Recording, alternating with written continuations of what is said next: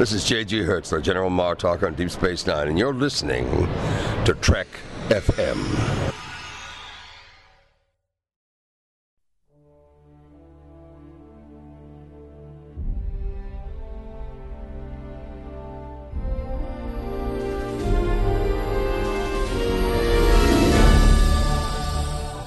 Hello, and welcome to Season 6, Episode 14 of Commentary, Trek Stars, a show which deals with the work of Star Trek creators outside of Star Trek. I'm Mike. I'm John. And today is the second part in our two-part series on James Horner, where we are going to be looking at, primarily, the movie which he won his 2 Oscars for, Titanic, as well as the rest of his career, which is large and varied. Yeah, that's a good way to put it. Yeah, leading up to a movie that just came out a couple weeks ago, Southpaw. So we'll get into that too, because I actually did see that a few days back. So we can finish up with that. Excellent. But let's start with Titanic. Now, Titanic was a movie that came out in 1997. It was directed by James Cameron, and James Horner wrote the music for it. He had previously worked with Cameron on Aliens 11 years prior, and their relationship was not good. So much so that at least one of them vowed that they would never work with the other one again. I forget which one, but it didn't go well.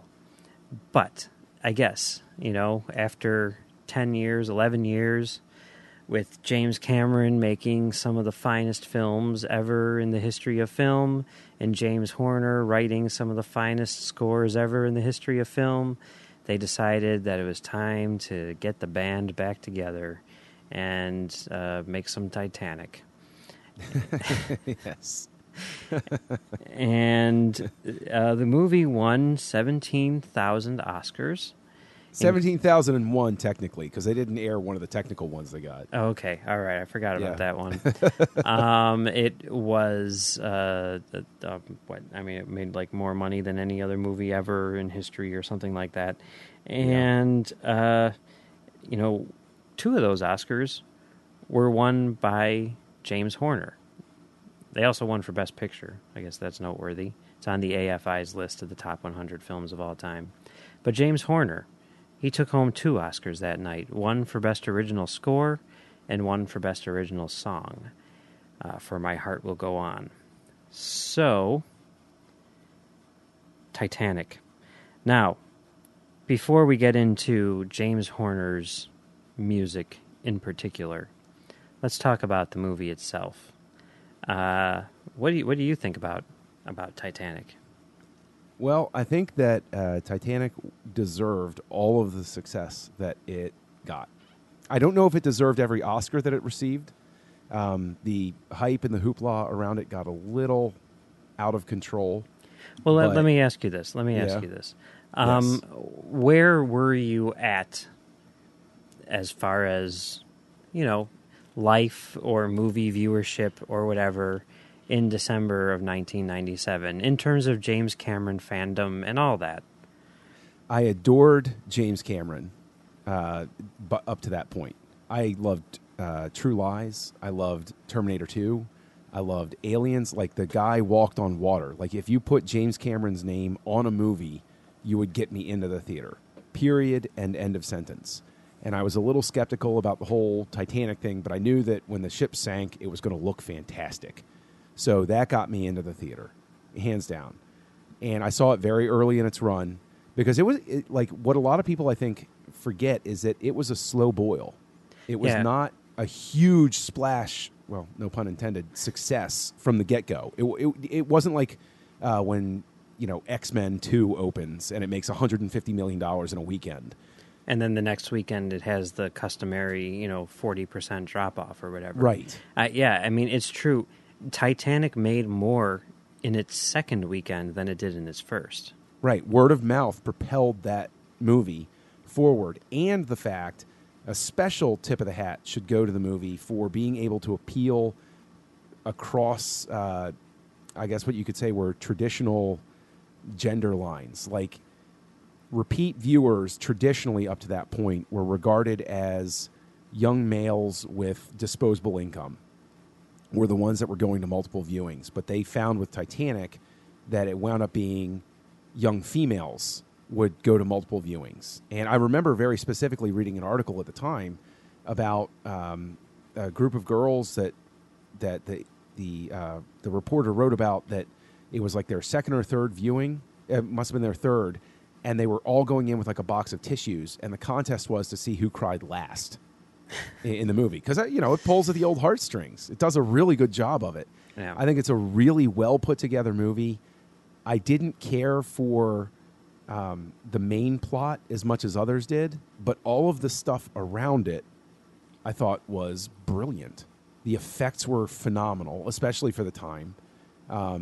The performances on the whole were great. I mean, David Warner was in it, and he was fantastic as, the heavy right-hand man of, the quote-unquote bad guy who, wanted to marry Kate Winslet. But, and then you had the framing device of the old lady telling the salvage crew about the story and all of that. Like, it was just it's an engrossing film. For me, the emotionally resonant parts were all about the people in steerage and, the band and the cook and all of those people. Like, that was what really sold me about the movie. But it is a fantastic film. It really is. Yeah, I agree. I mean, for me, I was 17 years old and, just starting to get into movies, seriously for a couple of years at that point. And, I had discovered James Cameron as well. Movies like The Abyss, I had the big box set, the film school in a box Laserdisc set. And, Aliens was another one, which was really high on the list for me. And I had discovered, all of his movies. I had watched them all. I had even, for my junior thesis paper, I wrote like a 10-page, 15-page paper, whatever it was, on James Cameron. And this was back before anyone that I knew or anyone was talking about, him. I mean, it was just like, I was this huge Cameron fan when sort of no one around me was, which is weird, now. But because of that, you heard about Titanic, and it had been, in the making for a couple years. So, I was very anxiously awaiting this movie because I was too young to see True Lies and not interested in movies when True Lies came out. So I had never experienced Cameron on the big screen, and he was like my number one guy. So then, especially when the first trailer came out, and I don't know if you remember that trailer, but in addition to all of like the awesome sweeping shots, there's like all the stuff with like the boat sinking.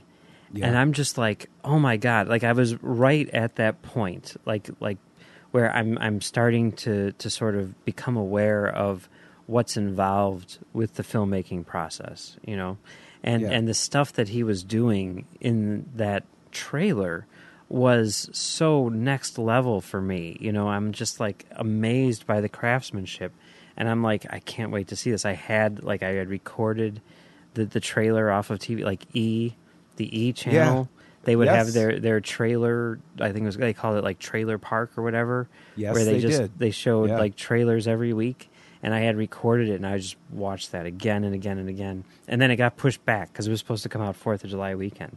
Same weekend as Men in Black, which that's always a big what if for me. If it had gone up against Men in Black 4th of July weekend, would it have been nearly as successful as it ended up being? I will say authoritatively no, not a chance, because everybody goes for the entertaining movie. Like you're going to put up a what was it, 3.5 hour movie up against Men in Black, which is just nothing but quick jokes. Yeah, not a chance. I mean, it really was perfectly suited to that late December slot, and in that time, my anticipation was just building and building and building, and I mean. I will never forgive them for this, but like I remember like walking through the mall with my mom. I'm 17, and we're walking through the mall, and there's the poster that very iconic poster where it's like the Yeah. two of them embracing and then the ship is coming up in between them. And I'm like, look, Mom, look at this. And I'm just staring at the poster just like, oh, my God, this is going to be amazing. And she's like humoring me, like, yeah, it will be. Okay, all right. So then I hear a week later that she was out Christmas shopping with my dad, and she starts imitating me and making fun of me to him. I'm like, are you kidding me? Come on. Your mom's awesome. She's awesome. Yeah, and she did go to see it with me opening night, you know. I mean, that's the thing. Like, leading up to it, I was, you know, like, at high school and everything, I was like, this movie's going to be amazing. Everyone, you know, watch out for this movie. And everyone's like, shut up. No one cares. This is going to suck. It's just you know, I mean, they were going through the whole thing. And then, like, when we came back, because it came out the first day of winter break, like, or the last day before winter break. So we come back 2 weeks later, and I'm like, yeah, you guys, you can all kiss my ass, right? Highest, how many times did you see it? Yeah, that's what I thought, right? Yeah. You know, so yeah, I was really looking forward to it, and we went to see it, my mom and I, opening night at McClurg Court in Chicago, which was the theater, the THX certified, you know, still my favorite theater of all time. Oh, wow. Yeah. It's where we all lined up for episode 1 and episode 2. It was gone by the time episode 3 came out. And yeah, it was an amazing experience, I have to say. Like, I mean, the crowd was just so, I mean, everyone rushed into the theater to go see, you know, sold out opening night, and it blew me away. Like, it was the first time. I mean, I had seen, you know, the special editions had come out earlier that year and everything, and that was an amazing experience. And I had seen a few other things, but this is the first time that there was like a new movie that came out, and it had that sort of epic scale to it, and it completely blew me away, you know? Sure. And I remember, like, I remember coming home that night and going upstairs to my room, and I had my stack of Laserdiscs, like maybe like 50 movies on Laserdisc, and I'm looking through all of them, and I got to the end of the stack, and I'm just like, nope, there's nothing that can possibly compare to what I just experienced. I'm not even going to bother trying to watch a movie now, you know? Yeah. I mean, that was, it blew me away, and it still does, you know, it still holds up for me. It's No, it totally should. Yeah, absolutely. But it is crazy. It is one of those things. Cameron was talking about this, I think, when they did the re-release for 3D, where, like, he's like, you know, it was really big with, you know, teen girls and everything, you know, like you were saying. And now all of those teen girls, you know, it's 15 years later or whatever, they're all adults and stuff. And now they've got, you know, husbands and kids and everything, you know. And the people who saw it and loved it back then when they were, you know, like adolescents, they connected to it in that sort of like fantasy fairy tale aspect, you know, that idea of love. And it's like now as you age with the film, you start seeing different sides of it. And now you see, you know, those same people watching it now see it and appreciate like a different kind of love and a different kind of tragedy, you know. Yeah. And kind of like what you were talking about with, you know, the idea of protecting your family and everything like that against, you know, this sort of unstoppable force or whatever. Right. And, you know, I thought that was really interesting, and I think that it's true. I can see myself doing that, you know, for sure. Because, I mean, while, you know, there were a lot of people who were like, a lot of Cameron fans who were like, yeah, you know, the first hour and a half was boring, but then when the ship was sinking, you know, that was awesome. I just want to fast forward to the end. That I never felt that. Like, I was so into that love story, it wasn't even funny. See, I think that there very much is a, for lack of a better term, very much a macho impulse that exists, at least in my circle of friends it did, where nobody wanted to admit that first hour and a half is why the second hour and a half matters. Yeah. You know, like, if you're not invested in the story by the time everything starts going south, then you're not going to care about the people that are sinking on the ship. You're not going to care about seeing Strauss in the bed with his wife and everything. Like, you really, he immerses you, even though really the main plot is sort of just like Romeo and Juliet retread in a sense, but like it still grabs you enough. He did such a good job of reconstructing the era, the world, that while you're in that movie, you actually feel like you're there. You feel, the only way I can say it is you feel authentic. And, being there with everybody, there is a reason why when things start going south, and there wasn't a single person in the movie theater seeing that movie that didn't, especially the first time, that didn't like openly weep. Yeah. Like you were just crying buckets by the end. And, I was there, the first time I saw it, I was with my friend Mike. And because, I wasn't expecting anything quite like it, I was just like, it's a Jim Cameron movie about a sinking boat. Okay. And I went in and I was skeptical as well. Like you mentioned how everybody was like, oh, this is going to suck and everything. Like, as I remember reading Premiere Magazine, which is gone now, talking about the troubles in July when they postponed it. Yeah. And they talked about, oh, this is bad news for Cameron. Look at how much money he's spending. He's going to be done if this isn't a success.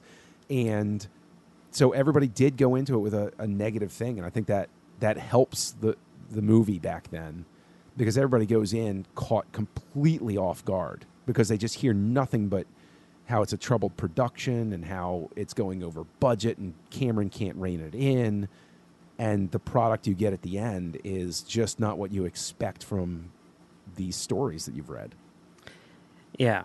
Yeah, it is kind of crazy. I mean, like, what he did, it would have been impossible. A lot of people criticize him for telling, like, a fictional story kind of in this non-fictional world or whatever.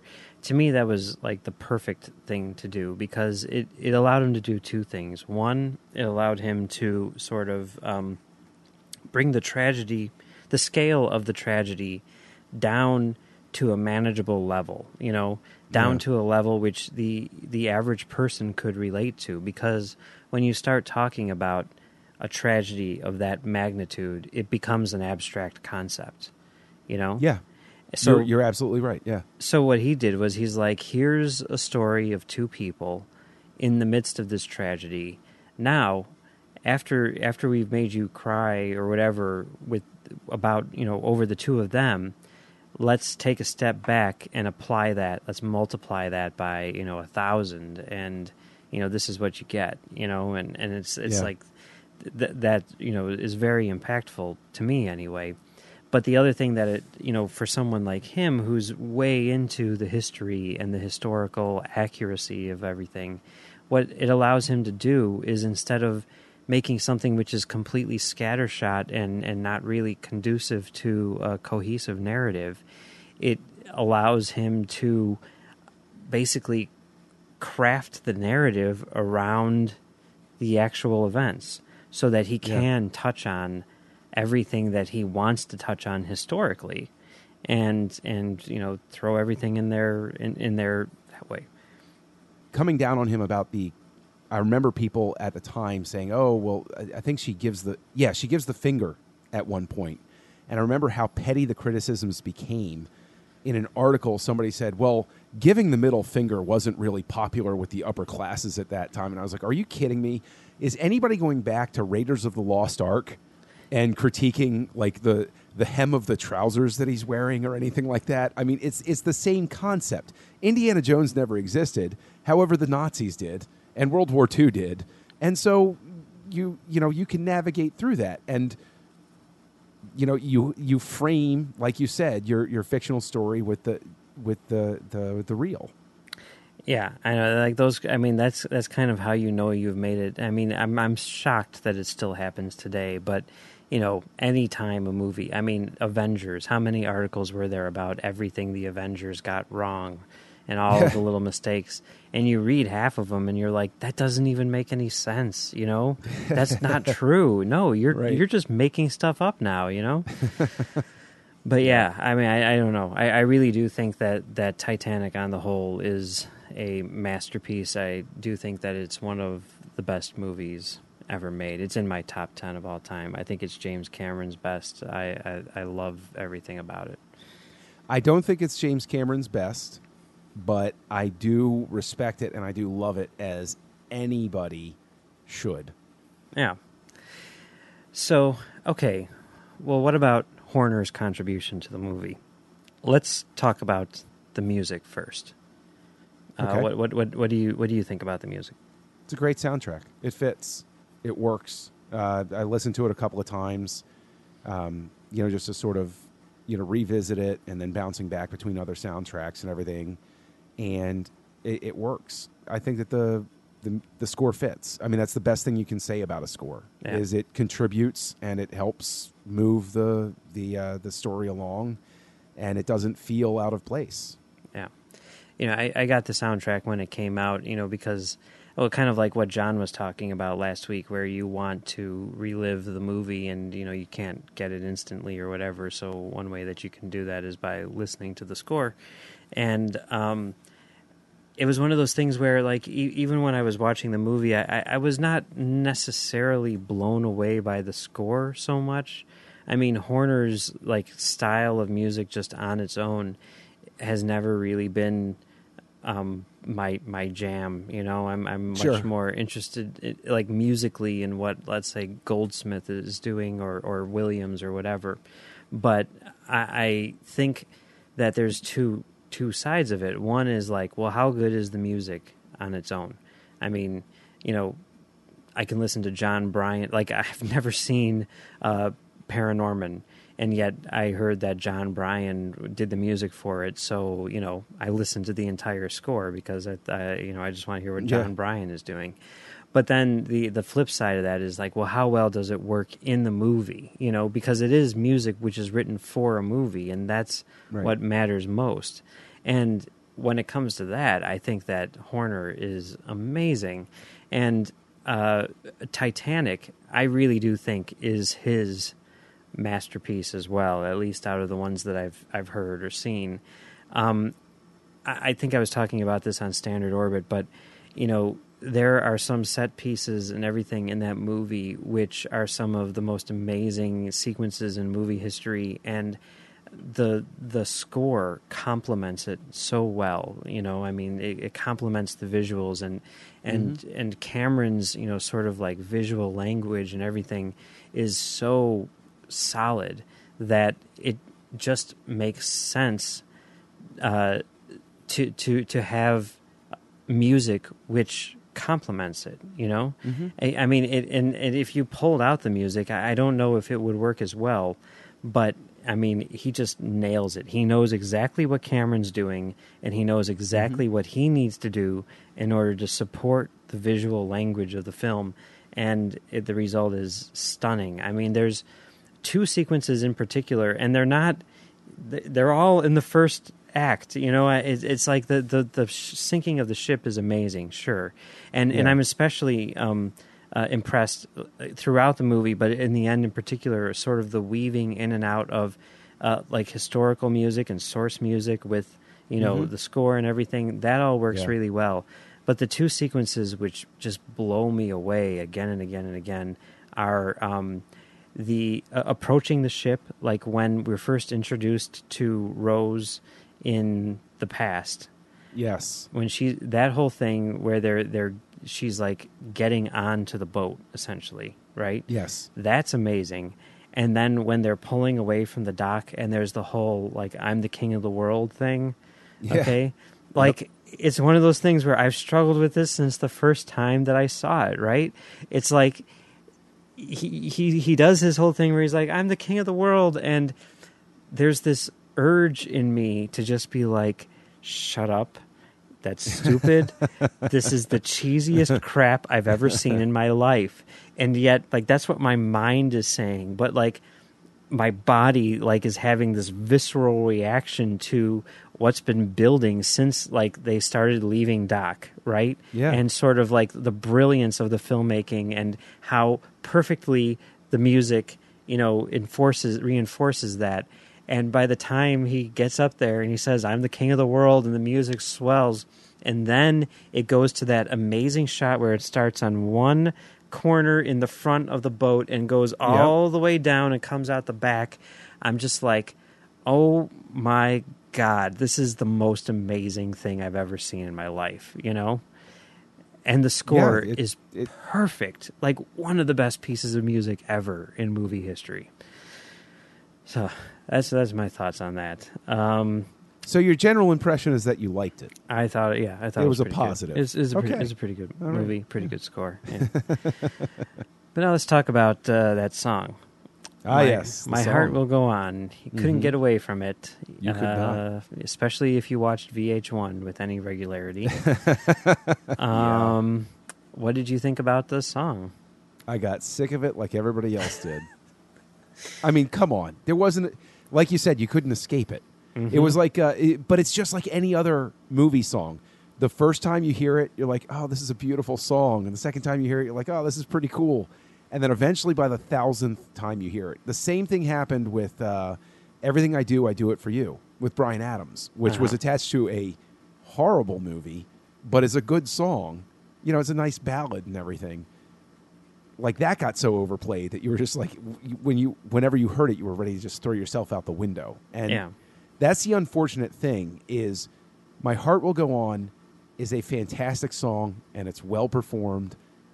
But if I hear it to this day, my last sense memory impression is like smoking a cigarette and it coming on a friend's radio and me going, turn that off, or I swear to God, I'm going to end you. Just stop it now. Like they just overplayed the hell out of that thing.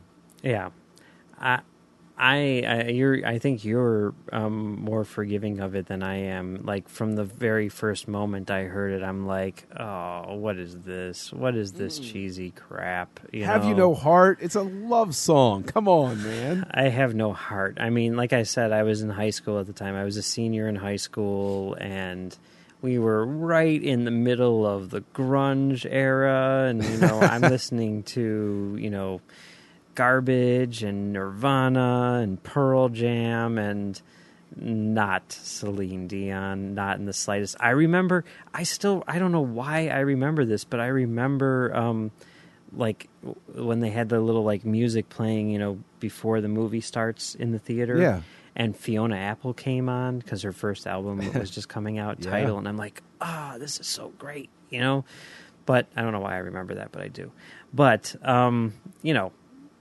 then you get to the end, and there's Celine Dion singing her thing, and I'm just like, oh, my God, this is just embarrassing. Like, I mean, that's more than anything. I'm just like, this is embarrassing because I'm trying to say, like, this is, one of the best movies ever made, and we've just seen this amazing thing. And even the way that the music ends, like, as, they do the whole thing, it fades to black, and then there's a little flute, like a 3 or 4 note flute solo thing that the piece of orchestral music ends with.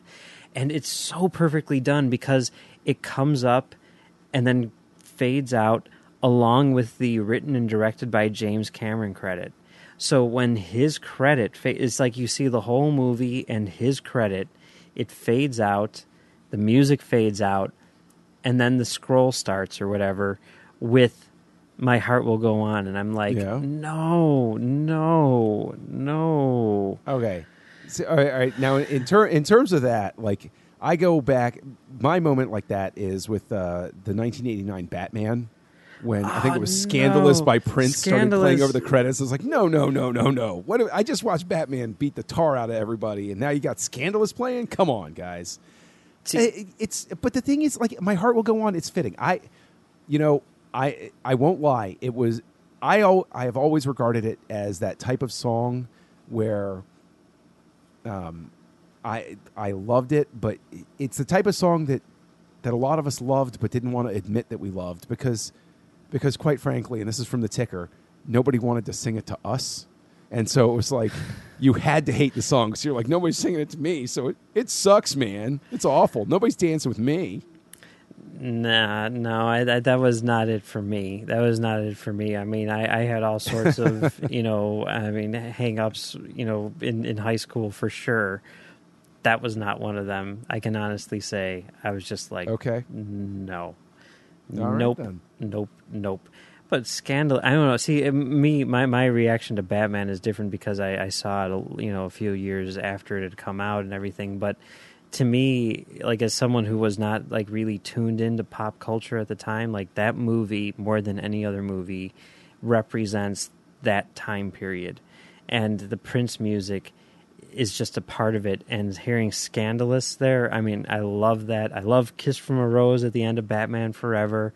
The one which doesn't work for me is that weird jazz love song that they put at the end of Batman Mask of the Phantasm.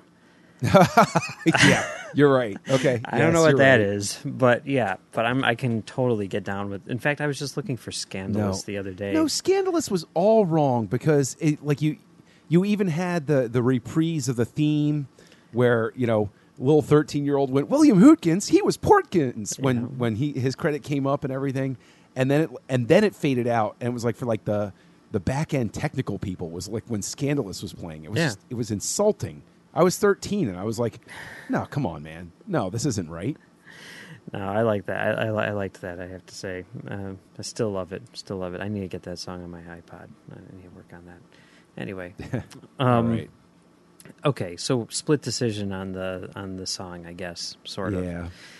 I don't know. I don't know what's going on with that. I mean, it seems so inappropriate. And here's another thing. Just thinking about the Oscars, it's like he won one Oscar for the score, and one Oscar for that song, and it's like that score is such an integral part of that movie, and that movie being what it is, that it's like, yes, he should be rewarded for that for sure. And then he gets another one for this song, which is just kind of tacked on to the end, and it's like...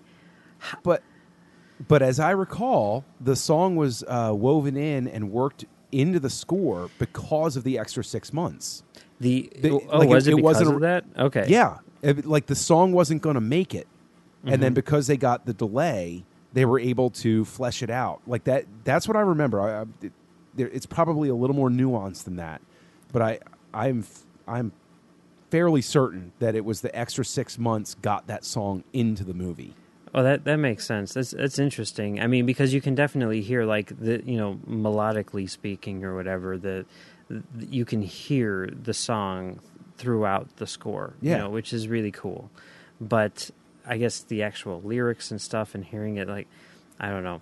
Like, it's just weird to me that, that's, I mean, I know it's for commercial reasons. It's the same reason why they honor, 4 actors and 1 of everything else, but...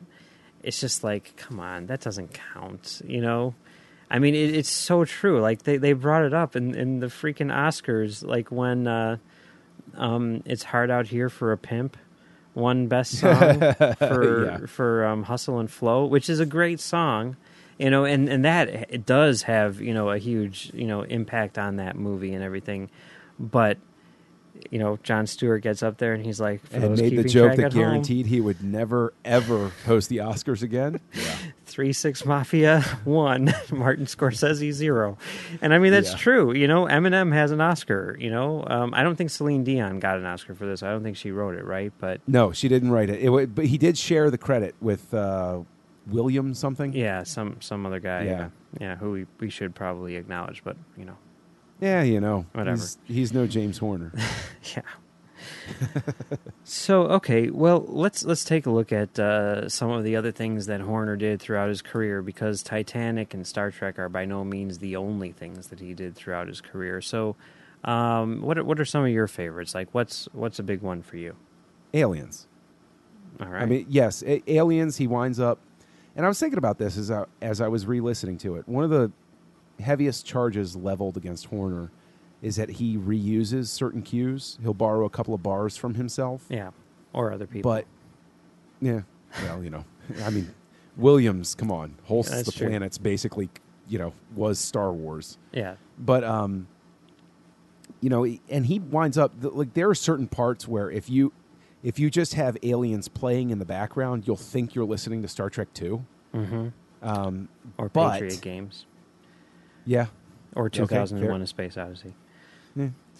But it still fits. It still works with the movie, and the overall themes are really good. I really like the Aliens score. Yes, he borrows stuff, but I'm not rushing to his defense. But at the same time, artists like to rely on the same tricks or the same brushstroke or whatever when they're composing something. And so if he borrows a transition here or there, that's no more awful than John Williams borrowing some transitional cues for some stuff in Return of the Jedi. He borrowed from Superman but it was none of the major themes. It was just some of the transitions between themes.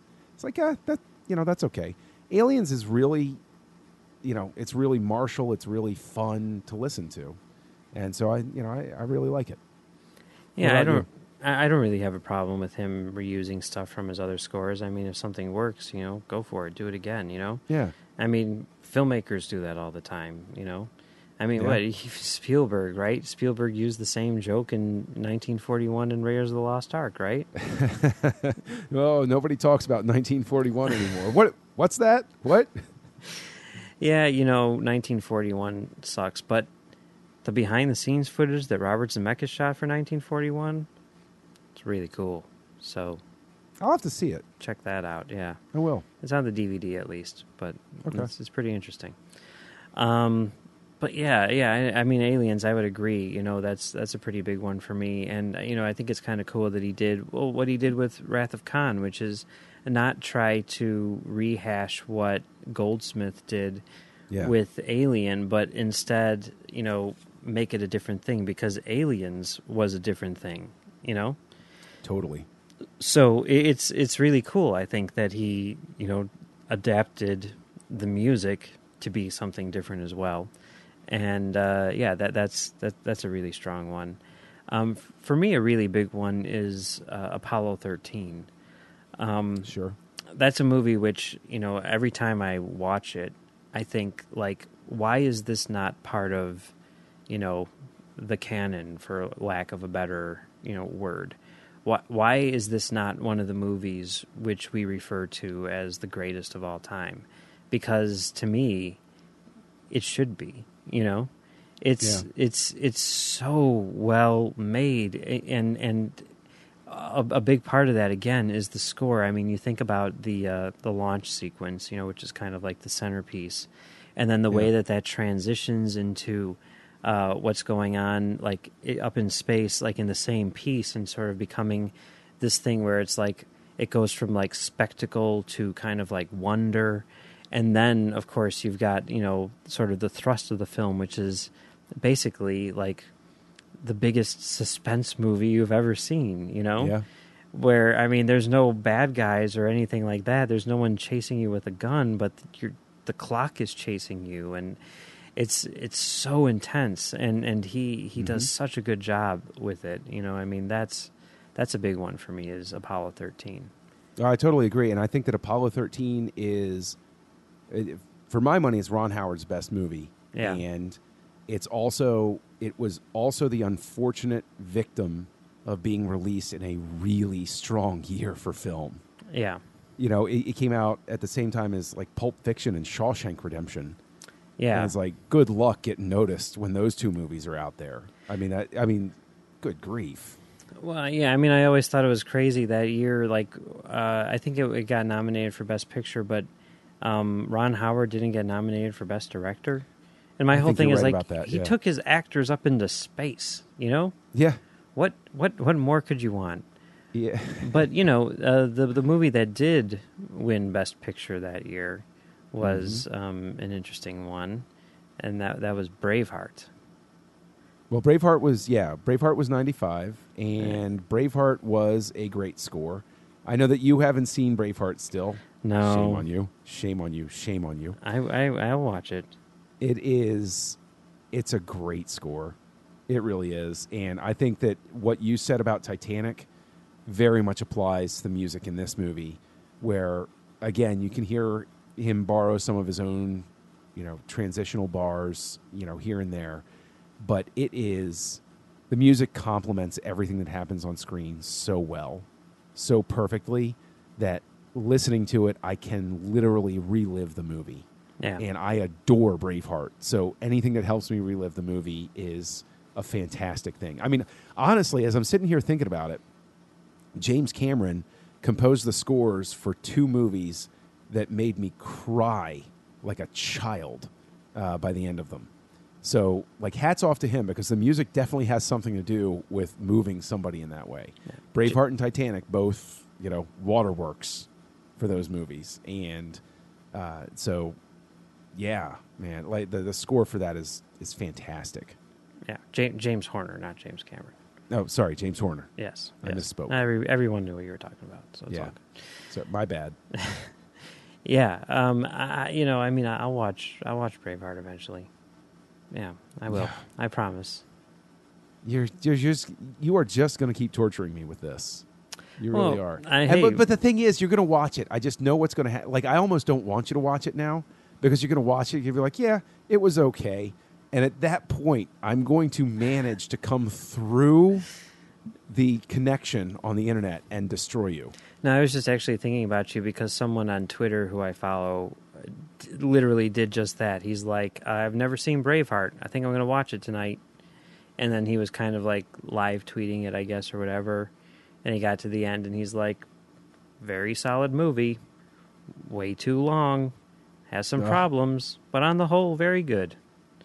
And I'm like, that's going to be my reaction, I know. Probably so. Yeah. I mean, whatever. Mel Gibson, he's got some issues as far as filmmaking is concerned, as far as I'm concerned with his filmmaking. But, whatever. I'll give him the benefit of the doubt. Not a huge Randall Wallace fan either, I have to say. Why? Why? Why? Yeah. Well, let's see. There was Pearl Harbor, which he wrote. Oh, no. Which, as much as I like Pearl Harbor, I thought the script was terrible. So Pearl Harbor was the movie that's the one that I think you could very easily level the criticism that you were saying people were leveling against Titanic, where the first hour and a half you just didn't care. But then the action in the back half of it is so good that, like, you stayed and watched the rest of it. Yeah. Pearl Harbor I like. I mean, I think mainly it's the photography which gets me. I think the photography is outstanding in that movie. But whatever. Randall Wallace also directed Secretariat and Heaven is for Real. Interesting. Secretariat was very underwhelming. I didn't see the book that was one. The book is fantastic. I can't recommend the book highly enough. Yeah. And I believe the same author wrote Unbroken, and that's a book that is I'm not even going to bother seeing the movie because there's no way a movie can interpret or equal that book in any stretch of the imagination. Coen Brothers, though. No. No. Okay. No. All right. Fair enough. I'm probably not going to watch Unbroken either, unless I have to. Yeah. No. There's no need. But back to Horner. Horner. Yeah. Another score for you that works. Another score for me that works. How many have you had so far? Well, you did Aliens, and I forced you into Braveheart. You tricked me into Braveheart. Yeah. Just like Braveheart tricked the English into that trap halfway through the movie. Well, another Horner score for me, I guess, would be, I don't know. I mean, because we talked about Aliens. I mean, there's some. You're overlooking one of his best. You're going to say The Rocketeer. No. Oh, what? Willow. Oh, I don't even remember that. I watched it once, man. and I was just like, Willow is a great fun score, and it is it's tremendous work. Like it's Horner doing his John Williams bit, because Willow is Ron Howard doing his George Lucas bit. Yeah. And I mean, it really is.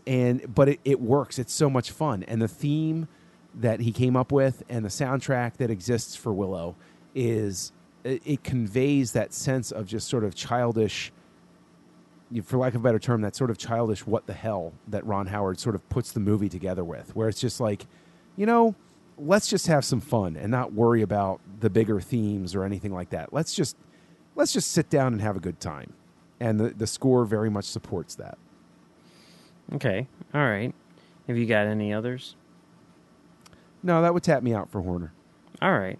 All right. Well, I mean, not that this is one of his best or anything like that, but one which is noteworthy in that it just came out a couple weeks ago is Southpaw, which is essentially his last. Although there's a few other things which are still going to be released.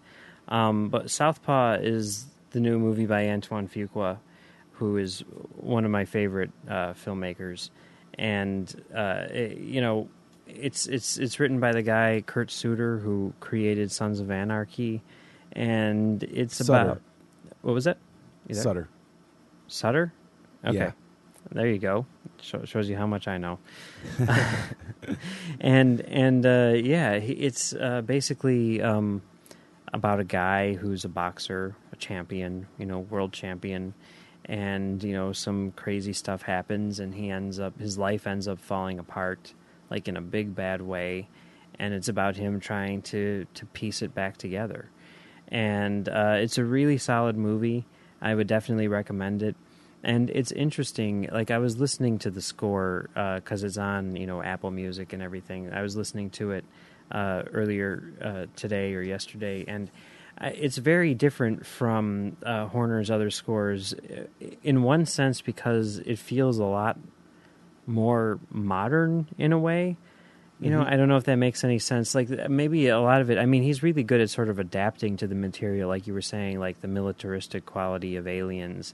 If you listen to the Avatar score, it's very sort of like almost, I want to say like kind of like tribal, Yeah, that's fair. But with Southpaw, it's very sort of, I mean, the only thing that I can think of is sort of like modern, and it has this sort of street mentality to it, which I think is very much present in the movie. It's about a guy who grew up, like in the foster care system and everything like that, and sort of rose to fame and everything, but never lost that side of his personality. He was always, sort of still stuck in his past in one way or another, and the score reflects that. And the other thing which I found to be rather interesting about it is, unlike stuff like Titanic, where it's very much sort of movie-driven, like scene-driven and everything, and complementing like exactly what is on screen, this was more like mood music. Like I'm listening to the score, track by track, and each track I'm like, this sounds exactly the same. It's much more just sort of like this thematic stuff, which is running through like underneath the scenes instead of like engaging with them, which was an interesting style, and I think appropriate to the piece. But there were no moments where it stood out for me, and I'm just like, oh, this is great. Like we were talking about with like the music weaving, or the song, My Heart Will Go On, like weaving in and out of the score. There's nothing like that going on. It was very much sort of a more subdued score. And it, taking that philosophy, I think is interesting because it I think will be easier to apply what he's written for Magnificent Seven to the actual movie, which, same director and everything. We talked about last week how, he's written stuff for that movie, or he had written before he passed away. And I'm sure, I mean, I how could they not incorporate that stuff into the movie, right? Oh, yeah. Well, yeah. I mean, just for the tugging at the heartstrings alone, to be like, James Horner wrote this before he died. Right. For your consideration. And it's the type of thing where I wouldn't be at all surprised if they bring in like another person to fill it out, Sure. But it's going to be based on those themes, just like someone who's doing a new Star Wars movie will always use John Williams' themes, So I mean that's kind of interesting to me, and I think that it could make for an interesting score for sure. And in the hands of a filmmaker as skilled as Antoine Fuqua, I'm sure it'll be impressive. Yeah. So that's that. And any final thoughts on Horner's career? Yeah, he's never.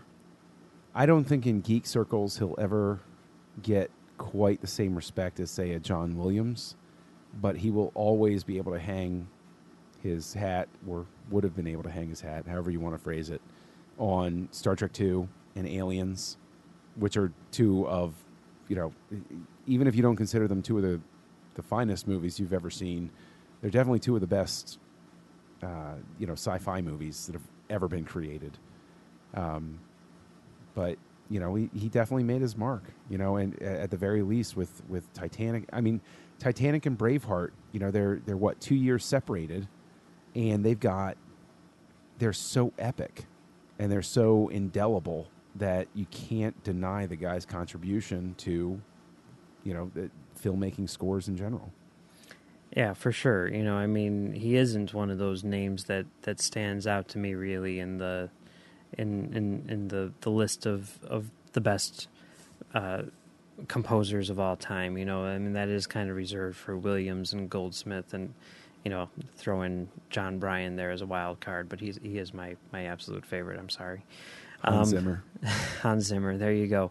But, the stuff that he did speaks for itself. And it's one of those things like Apollo 13, for example, where while you may not think about it off the top of your head, when you do take the time to analyze his career, you do realize that, like, the stuff that he did was legendary. And it's part of not only the film landscape, but the cultural landscape in general, for sure. Yeah. I mean, you're just talking about how My Heart Will Go On was everywhere to the point of, I mean, the rage that it induced. I mean, that says something. Yeah. I mean, you can only hope that you have that impact on society. Yeah. It means you're doing something right. So yeah. Hopefully this show at some point will inspire rage on that scale.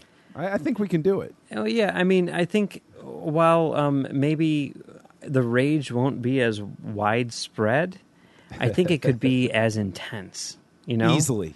White hot like Starfire. Right, exactly. Absolutely. Exactly, even though if it's like a very little contained flame, Oh, a white dwarf will still burn you. Yeah. Still burn you. So we'll try to do that. We'll try to enrage you. Yeah. It's good. It's good to be enraged. Well, it's been good talking about James Horner's career today, but that's not the only thing we're talking about on Trek FM this week. So here's a look at what you may have missed elsewhere on the network.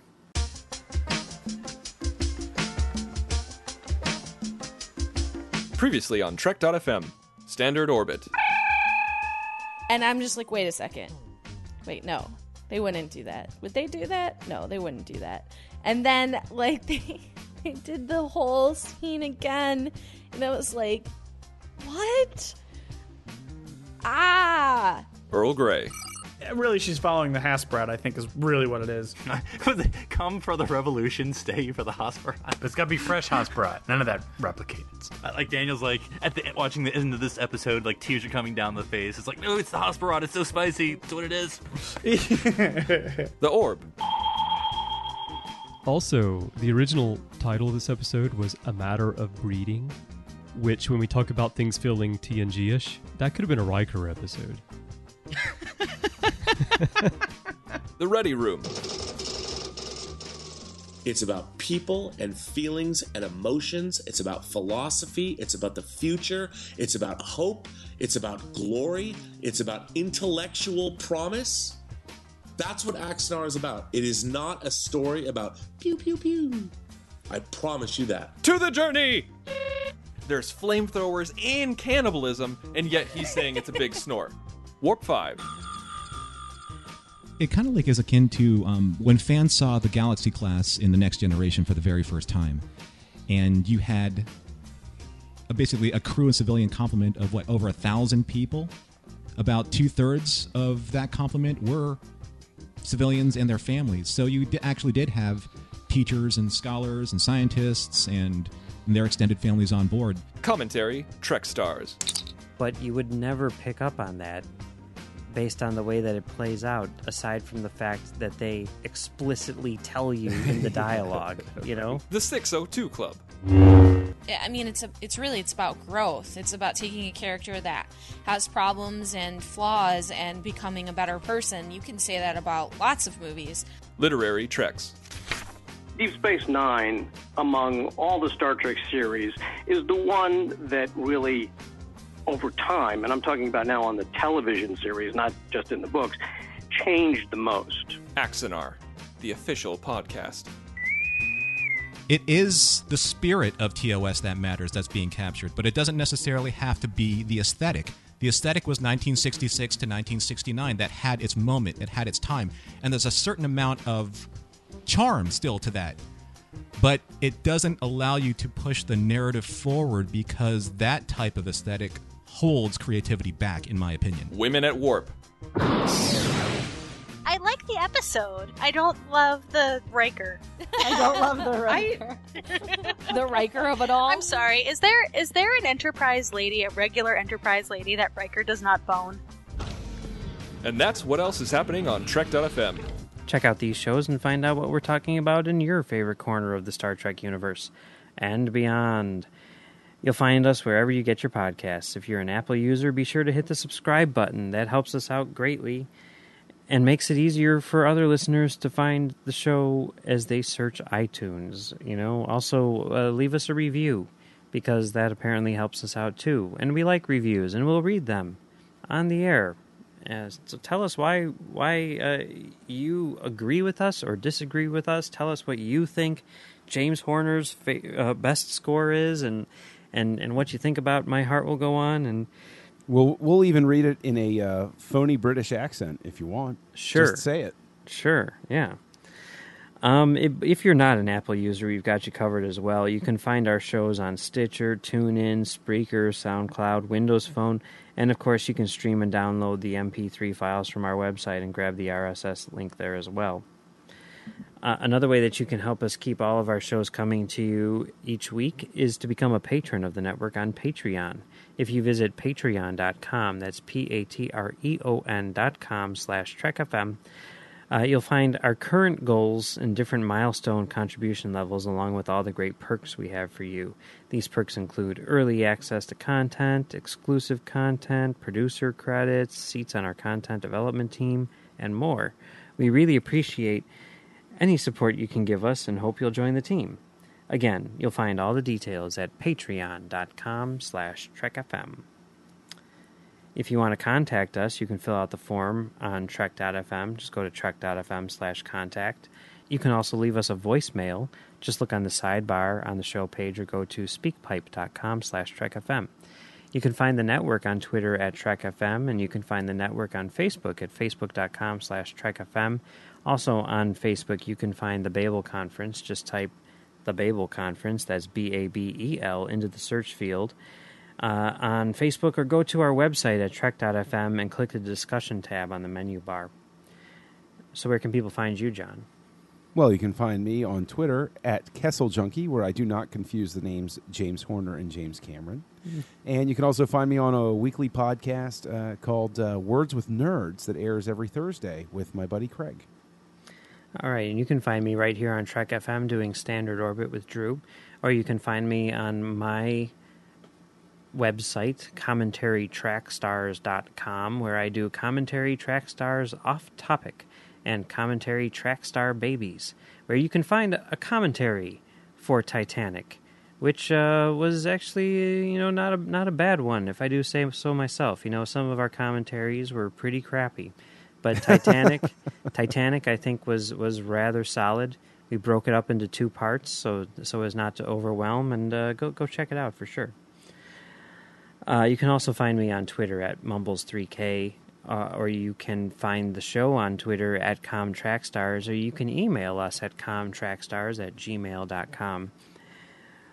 All right. Before we go, we'd like to ask everyone to please support our sponsor who helps us bring commentary, Trek Stars, and all of our shows to you each week. And our sponsor for this show is Audible.com.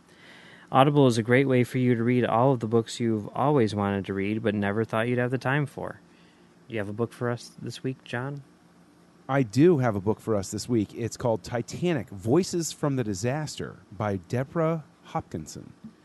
Scheduled to coincide with the 100th anniversary of the tragic sinking of the Titanic, a topic that continues to haunt and thrill listeners to this day, this audiobook by critically acclaimed author Deborah Hopkinson weaves together the voices and stories of real Titanic survivors and witnesses to the disaster, from the stewardess Violet Jessup to Captain Arthur Rostron of the Carpathia, who came to the rescue of the sinking ship, packed with heart-stopping action, devastating drama, and more.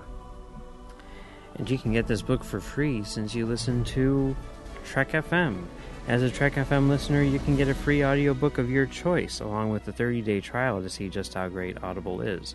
Just go to audibletrial.com/trekfm and sign up today. Again, that's audibletrial.com/trekfm. And we thank Audible for supporting commentary, Trek Stars, and the network. Well, that's it for James Horner. And next week, we're going to sort of segue into some more composers and whatnot, or one more composer and whatnot. And we're going to take a look at the guy who preceded James Horner, Jerry Goldsmith.